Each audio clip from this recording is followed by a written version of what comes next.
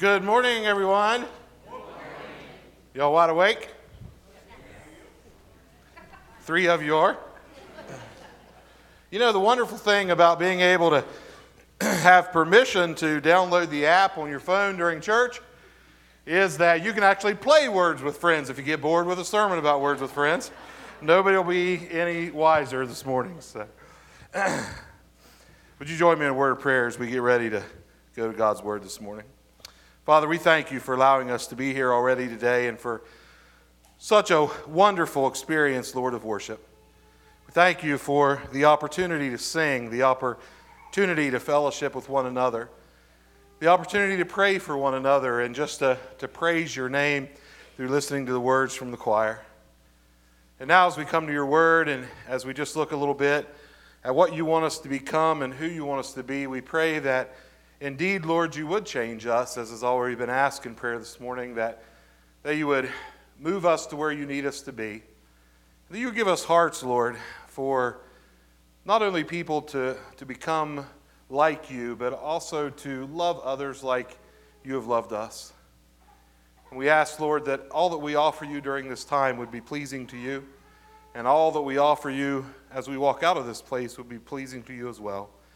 And it's in Jesus' holy and precious name that we pray. Amen.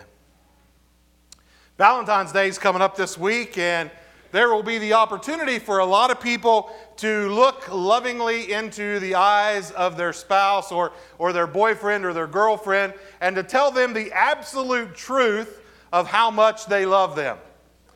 There will also be others who will lie through their teeth this week for many different reasons. And really, that's not unlike every other day for us. There are a lot of opportunities for us to either tell the truth or to not so much tell the truth in our society. And we're going to look at that just a little bit today as we continue this series, Words with Friends, looking at different ways that the words we use and the things we say make a difference. Today, we're talking about fact versus fiction. And before we get into that too deep, I just want to ask you a question this morning. The question is simply this: who are you? And I want you to think about it for a minute. I want you to be a little bit reflective on this because, you see, normally when we begin to think about who we are, really kind of two different people come to mind. It's the person that we really are, and then it's the person that we are hoping and praying that everybody thinks we really are. And there's kind of this war inside of us about how do we cover up, if you will, who we really are, and how do we make sure other people think that we are really this person. And I think all of us go through it to some degree, who we are and who we really want to be. In other words, in our society, and I think for all societies and throughout all of history, we actually have become pretty good at deceiving ourselves and therefore pretty good at deceiving others. Matter of fact, most adults know the occasional feeling of being a fraud. Most of us know the sense of being not what they pretend to be, but rather precisely what they pretend not to be. Most of us know that feeling at some time in our life. If you go to the scriptures in the New Testament, Paul is talking to Titus in chapter 3, verse 3, and he says this. He says, at one time, we too were foolish, disobedient, what's the next word? Deceived, and enslaved by all kinds of passions and pleasures. We lived in malice and envy, being hated and hating one another. Now, what I want you to do this morning, and I know some of you are like, where in the world is he going with this, right? But what I want you to do is to follow kind of along a line of reasoning, and also I think is very much based on Scripture, to get to this whole idea of words with friends. We're looking at the power that our words have. And we're kind of seeing the opposites of what we say and how we say it, how on one hand we can use words to be very constructive, we can use words to build people up, we can use words to do good things, and on the other hand we can use words to tear people down, to be very discouraging, to do very destructive things. What we've learned so far is that the words that come out of our mouth actually originate from a very deeper place. They originate from the condition of our heart. If you go back to the scripture we've used for this series in Matthew 12:34, just to kind of refresh your memory, for out of the overflow of the heart, the mouth speaks. Out of the overflow of what's down in here, out of the overflow of who I really am, not who I wish I was, not who I'm hoping to become, but out of who I really am. Out of that place down deep, the mouth typically speaks. Sooner or later, those words come out of who I really am. So we know so far that we are created in the image of God. We know that sin came into the world and broke our relationship with God. We know that Jesus came to restore that right relationship to, in a sense, bring us home to where we should be and who were we created to be in the very first place. So before we receive Jesus and acknowledge Jesus as Lord in our life, Scripture says we were deceived, we were enslaved by sin, and thinking, listen to me, that we were someone that we really were not. But before we were in Christ, we went around in this life thinking we were someone that we really were not really realizing that we are a person created to be in Christ, not really realizing we are a person created in the image of God and what that means, not really realizing that we are people created for the purpose of serving God. And so when we come to Christ, we don't just discover who God is. Follow me on this. We actually make a discovery of who we really are. So for the first time in our life, when we stand in the presence of Christ and we surrender ourselves to Him, we are acknowledging who He is. We are realizing in His fullness kind of who He is. But we are also at that time discovering and beginning a journey of discovery of who I really am. Let me give you an example from Scripture. Do you remember the prodigal son? We referenced that story a little bit last week. And you all know that story without reading the whole thing. If you don't, let me give you just a little bit of a refresher on that. I'm one of these guys who is plagued with eyesight that I can't see you with my glasses off, and I can't see my notes with my glasses on. Therefore, I do this all the time. The prodigal son, we know he had a lot of things going for him in his life. He had an inheritance coming his way. He wasn't happy at home, so he asked for his inheritance. He goes off. Long story short, he spends it all in wild and riotous living, trying to, quote unquote, maybe find himself, discover who he really is, as we hear people talk about a lot today. And when he gets to the realization of who he really is, and he realizes, I am not all that in a bag of chips that I thought I was. I really do need my Father in my life. He goes home in humility, confesses his sins, and the Father welcomes him back into the family. And if you look at that scripture in chapter 15, verse 22 through 24, what you see is that he really did kind of come to this realization of who his father was, but also, in coming to that realization, came to a realization of who he was in light of that relationship. In Luke 15, 22 through 24, we pick up the end of the story, and it says this. It says, "But the father said to his servants, 'Quick, bring the best robe and put it on him, put a ring on his finger and sandals on his feet. Bring the fattened calf and kill it. Let's have a feast and celebrate.' Why are we celebrating? For this son of mine was dead and is alive again. He was lost and is found." And so they began to celebrate. Now, if I could paraphrase that a little bit, I think what the scripture is saying is this son of mine finally knows who he really is. This son of mine has come to his senses. He knows who I am, he knows who he is, and he knows how this relationship is supposed to work. And so now we are going to celebrate. As a matter of fact, in verse 17, it says, when he came to his senses, still living in that foreign land, still in that kind of awkward lifestyle opposed to what his father wanted, he came to his senses. Again, hang in there with me. Remember, it starts in the heart. So being honest with others begins with this. It begins with being honest with ourselves and being honest with God. Now, isn't that really the beginning of our faith journey? How many of you, when you received Jesus Christ, had someone say something like this? You need at this point, as you surrender yourself to the Lord, first of all, to what? Repent, which involves what? Acknowledging that you are a sinner. It involves the realization of who you really are. And so before you begin this whole faith journey, it is this acknowledgement of the fact that I really am a sinner, And because of that, I know that I need Christ to forgive me of those sins.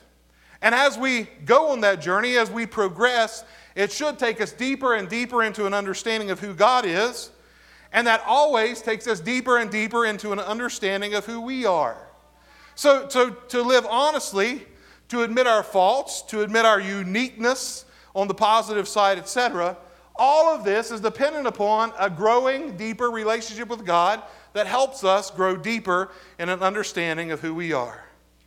This deeper understanding that God loves me, not who I want to be. God doesn't love who I pretend to be. God doesn't even just love the me He wants me to become. God loves me. Now, let me tell you something. That is an absolutely revolutionary piece of Scripture and understanding that we should amen this morning. So are you going to amen it for me? Amen. What did you amen? God loves me just as I am. God loves me. In Romans, that beautiful piece of Scripture that demonstrates this. But God demonstrates His own love for us in this. While we were still sinners, Christ died for us. I asked you earlier who you are. Maybe this picture reflects a little bit of your beauty when you take a look.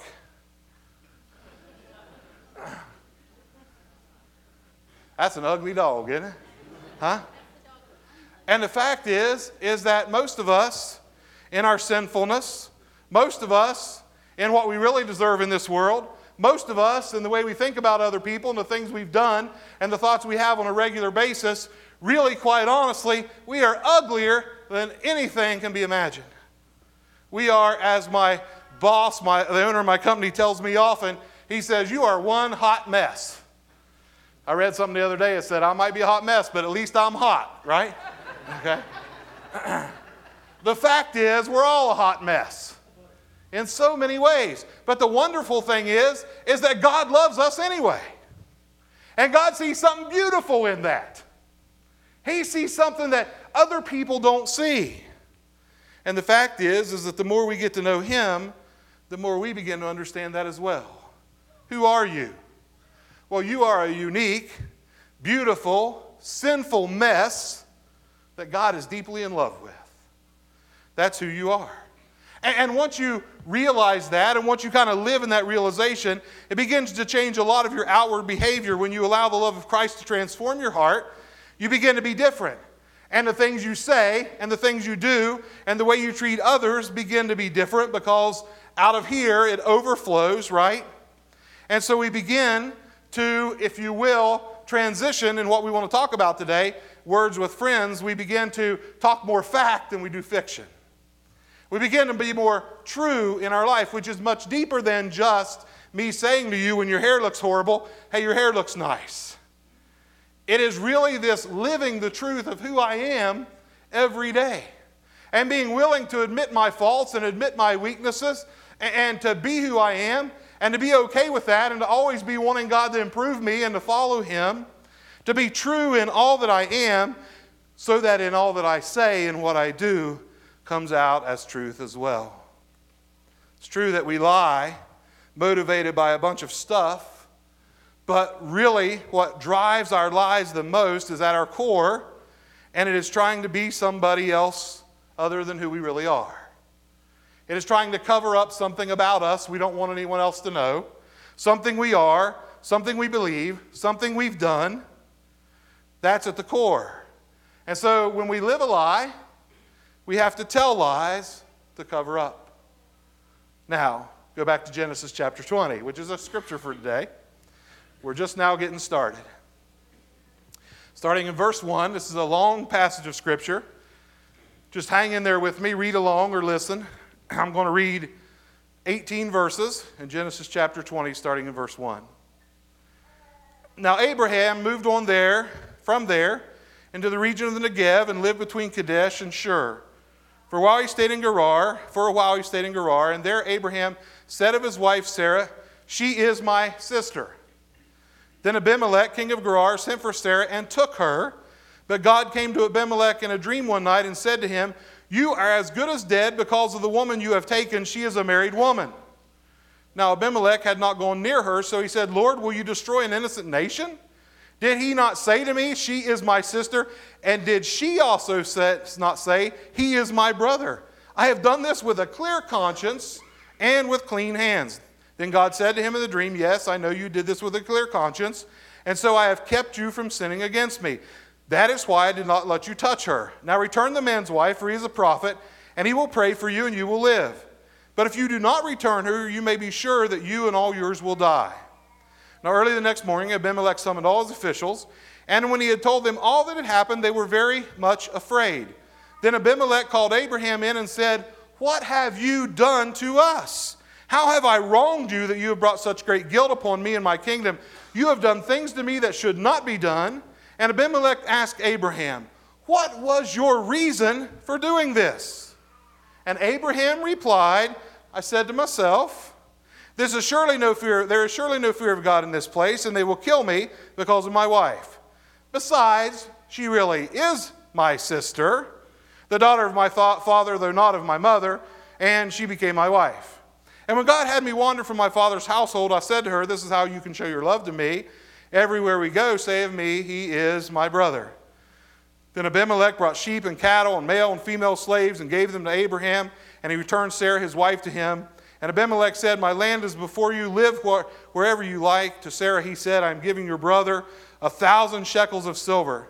This is to cover the offense against you before all who are with you. You are completely vindicated. And Abraham prayed to God, and God healed Abimelech, his wife, and his slave girls, so they could have children again, for the Lord had closed up every womb in Abimelech's household because of Abraham's wife, Sarah. Now, there's a lot of junk going on in this scripture. There is a lot of stuff. It's like an afternoon soap opera in these 18 verses, right? But there are several things that we can learn about honesty and living honestly in this. First of all, honesty in what we say shows humility in our heart. Now, if you follow that reasoning that honesty in what we say shows humility in our heart, then the flip side of that is that we lie out of selfishness. We lie out of pride. All those things that are the opposite of humility are what drive us to be dishonest. Think about it. We lie and we cheat to get along in this world. We lie to increase our bank account. We lie to be able to keep sinful relationships. We lie to get what we want. We lie because we want to have things our way. And unfortunately, in your and my society we live in, this has become incredibly acceptable, so much that we expect leaders to operate this way. Well, yeah, I don't really believe what they're saying, because after all, so-and-sos usually don't tell the truth. Matter of fact, in an essay, Mark Twain, clear back in 1882, says everybody lies every day, every hour, awake, asleep, in his dreams, in his joy, in his mourning. Everybody lies. Fact is, there's probably some truth in that, but we as Christians ought to be the ones who are different. We as Christians ought to be showing a humility, a sense of, this is the truth, no matter how it makes me look, no matter what it might cost me, no matter what the risk, no matter how much control of my life I may lose. This is who I am. This is the truth. Bill Russell, the great basketball star who had so many wonderful games, was interviewed one time about how nervous he got before a game. They said, do you get nervous before a game? And he says, a little bit. They said, well, what do you do to handle the nerves? And he said, just flat out, I vomit. He said, well, what happens if you have 2 games in one day? He said, I vomit twice. It's that simple, right? He didn't need to cover that up. He doesn't need to try to be someone who he's not. He's just very honest. This is who I am. Now, sometimes we just need to humble ourselves and be able to say, you know what? I struggle with this. You know, church family, I come in here every week and I'm dressed a certain way and I look a certain way, and you shake my hand and I got a smile on my face, and you think that I have everything in the world together in my marriage and everything in the world together with my kids, but the fact is I am struggling. Why in the world aren't we okay to say that? That's why the church isn't helping one another like we ought to be. Because we feel like when we walk through that door so often, we got to become what everybody else expects us to be as people who come to church. And who we ought to be as people who come to church is the same person that God watched walk out of our house. The one that just screamed and hollered at our kids because they weren't getting ready fast enough to go to church. Right? The one who let that word slip. the other day when they were talking about their boss. The one who has the struggle with that addiction, the struggle with that temper. To say, look, this is who I am, and I need help to be who God wants me to be. Honesty reflects humility. And if you follow that along, honesty in what we say also shows our faith in God. Look at Abraham. This is a man of great faith. Here is a guy who God came to him and said, yo, Abraham, pick up everything you got and move. And by the way, once you get out on the interstate, I'll let you know where I want you to go. Right? But sell it all, pick it up, go. And yet he's coming into this land and he's like, man, these people aren't very godly. And listen here, honey, they might kill me for you, so you just tell a little white lie and I'll just tell a little white lie, and we'll help God out with this situation. Because it's exactly what he's doing. His lack of honesty is showing his lack of faith in God to take care of the situation. Right? He is saying to God, I don't trust you to take care of me in this situation, so I'm going to control the situation just a little bit. And I'm going to convince them that you're not really my wife, and that ought to help out just a little. And that's where we get in trouble all the time with our dishonesty and with our deceit. Abraham simply doesn't trust God to take care of him, and so he lies. And then he justifies his lie. I love this. Hey, church member, did you really say this nasty thing about your brother in the church? Well, yeah, but you know, he really kind of did deserve it. Yeah, I did lie to you, King, but she is kind of my sister, you know. Kind of like if you look at it the way she's born, she kind of can be legally or morally or whatever called my sister when she's really not. We justify. All this just simply says, I don't trust God to take care of me. I was in Orlando, Florida about 7-8 years ago. My wife was with me on a very few of the trips that I take that she actually went with me, and we were having a good time. We went to a conference in Orlando, and we went to Fort Lauderdale for another conference. We came back to Orlando to meet a friend of ours, and he was going to ride home with us. And the last night of almost a 2.5-3 week journey in Florida. And a friend of mine from church at South is a Miami Dolphins fan. He said to me, pick me up a Miami Dolphins golf hat. One of those straw hats, not a cap. Okay, I will. So, of course, the last night I'm in Florida, I'm trying to find one. And I remembered that there's a sporting goods store up International Drive in Orlando from my time there before that sold a lot of hats. And I'm driving up International Drive, and I'm trying to meet this guy who's riding home with us at a seafood restaurant, and I want to go to this sporting goods store, and I think I see it about a block ahead. And so I'm concentrating way up here, and I did not see the light that was red right in front of me. So I ran through the light, I heard my wife scream, and I just T-boned a car. It was 25, 30 mile an hour, but I hit him pretty hard. And he got out, called me a lot of different names, and cussed me up one side and down the other, basically. And I'm a pretty good sized fella. And he was a bigger fella. And I just looked at him and I said, dude, I ran the red light, I hit you, I don't know what you're mad about, I'm sorry. And he went, what? I said, it wasn't your fault, I ran the red light. I was looking up the street, I ran the red light, I did it, I apologize, you know. Whoa, okay. So the police come, they take him aside, standing over with his 6 people we had in the Toyota Corolla with him, and over on the side of the sidewalk. Local lawyer walks by, honest truth, hands them all his cards, asks them if they're okay, and they said, yeah, we're fine. He said, well, you might not be tomorrow. Make sure to call me if you have any aches or pains. And I'm standing there the whole time. Yeah, it's nice to meet you, sir. Police comes over, talks to me, he says, hey, what happened? I said, I ran a red light, I ran into it. He looks at me and he says, what? I said, I ran the red light, I ran into him. He said, you realize your insurance company's going to hate you for that, right? I said, yes, I know, but the fact is, I ran the red light. I'm not going to lie about it. I'm not going to say I don't know the truth about it. I'm not going to plead the fifth. I said, I ran the red light. He literally takes his ticket book aside, reaches out his hand, shakes my hand, and says, "Sir, thank you. We never meet people who are honest in wreck situations." And I'm like, what a horrible thing. That a police writing tickets can say, "Never does anyone tell us the truth." Why? Well, I didn't want to get sued. I could. My insurance company told me, "You opened yourself up for a lawsuit." Okay. If our society is so messed up that me telling the truth gets me sued, then I'll get sued. But I'm not lying. I ran the red light. Lucky for me, the guy I hit was driving on a suspended learner's permit.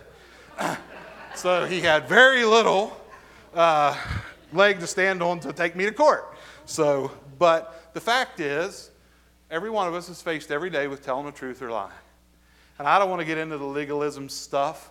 There are times I think it's a godly thing to do not to tell the truth. Corrie ten Boom, says if you got Jews in the attic and the Nazis knock on the door and say, "Do you have Jews in the house?" the godly thing to do is to say no. But the fact is, way too many of us lie to keep ourselves out of trouble, and we need to be different than the rest of our society. We need to tell the truth, because when we tell the truth, what we're saying is, "I trust you, God, to get me out of this mess. I don't have to lie to get out of this mess. I trust you to get me out of this mess." I say that not to lift myself up. There's been plenty of times I've tried to get myself out of messes too. Third, honesty in what we say results in people being blessed. Lying hurts people. Dishonesty and deception hurts people way beyond yourself. Look at how many people Abraham jeopardized with his lies. Not only the entire kingdom of King Abimelech and his family, but Abraham's family himself. Lying hurts people, but honesty in what we say results in people being blessed. When Abraham was honest, not only did he get Sarah back with all these other gifts, but Abimelech's family was healed and they were blessed as well. Who are you? This whole fact versus fiction thing is so much deeper than do I tell the truth. It really is an answer to who are you. Down here, are you a person who is honest with yourself and who accepts who you are and where God's taking you, and allowing God to make you into that person, but not trying to hide it and cover it up? If you are honest with yourself, God can, and with God, God can do amazing things with you.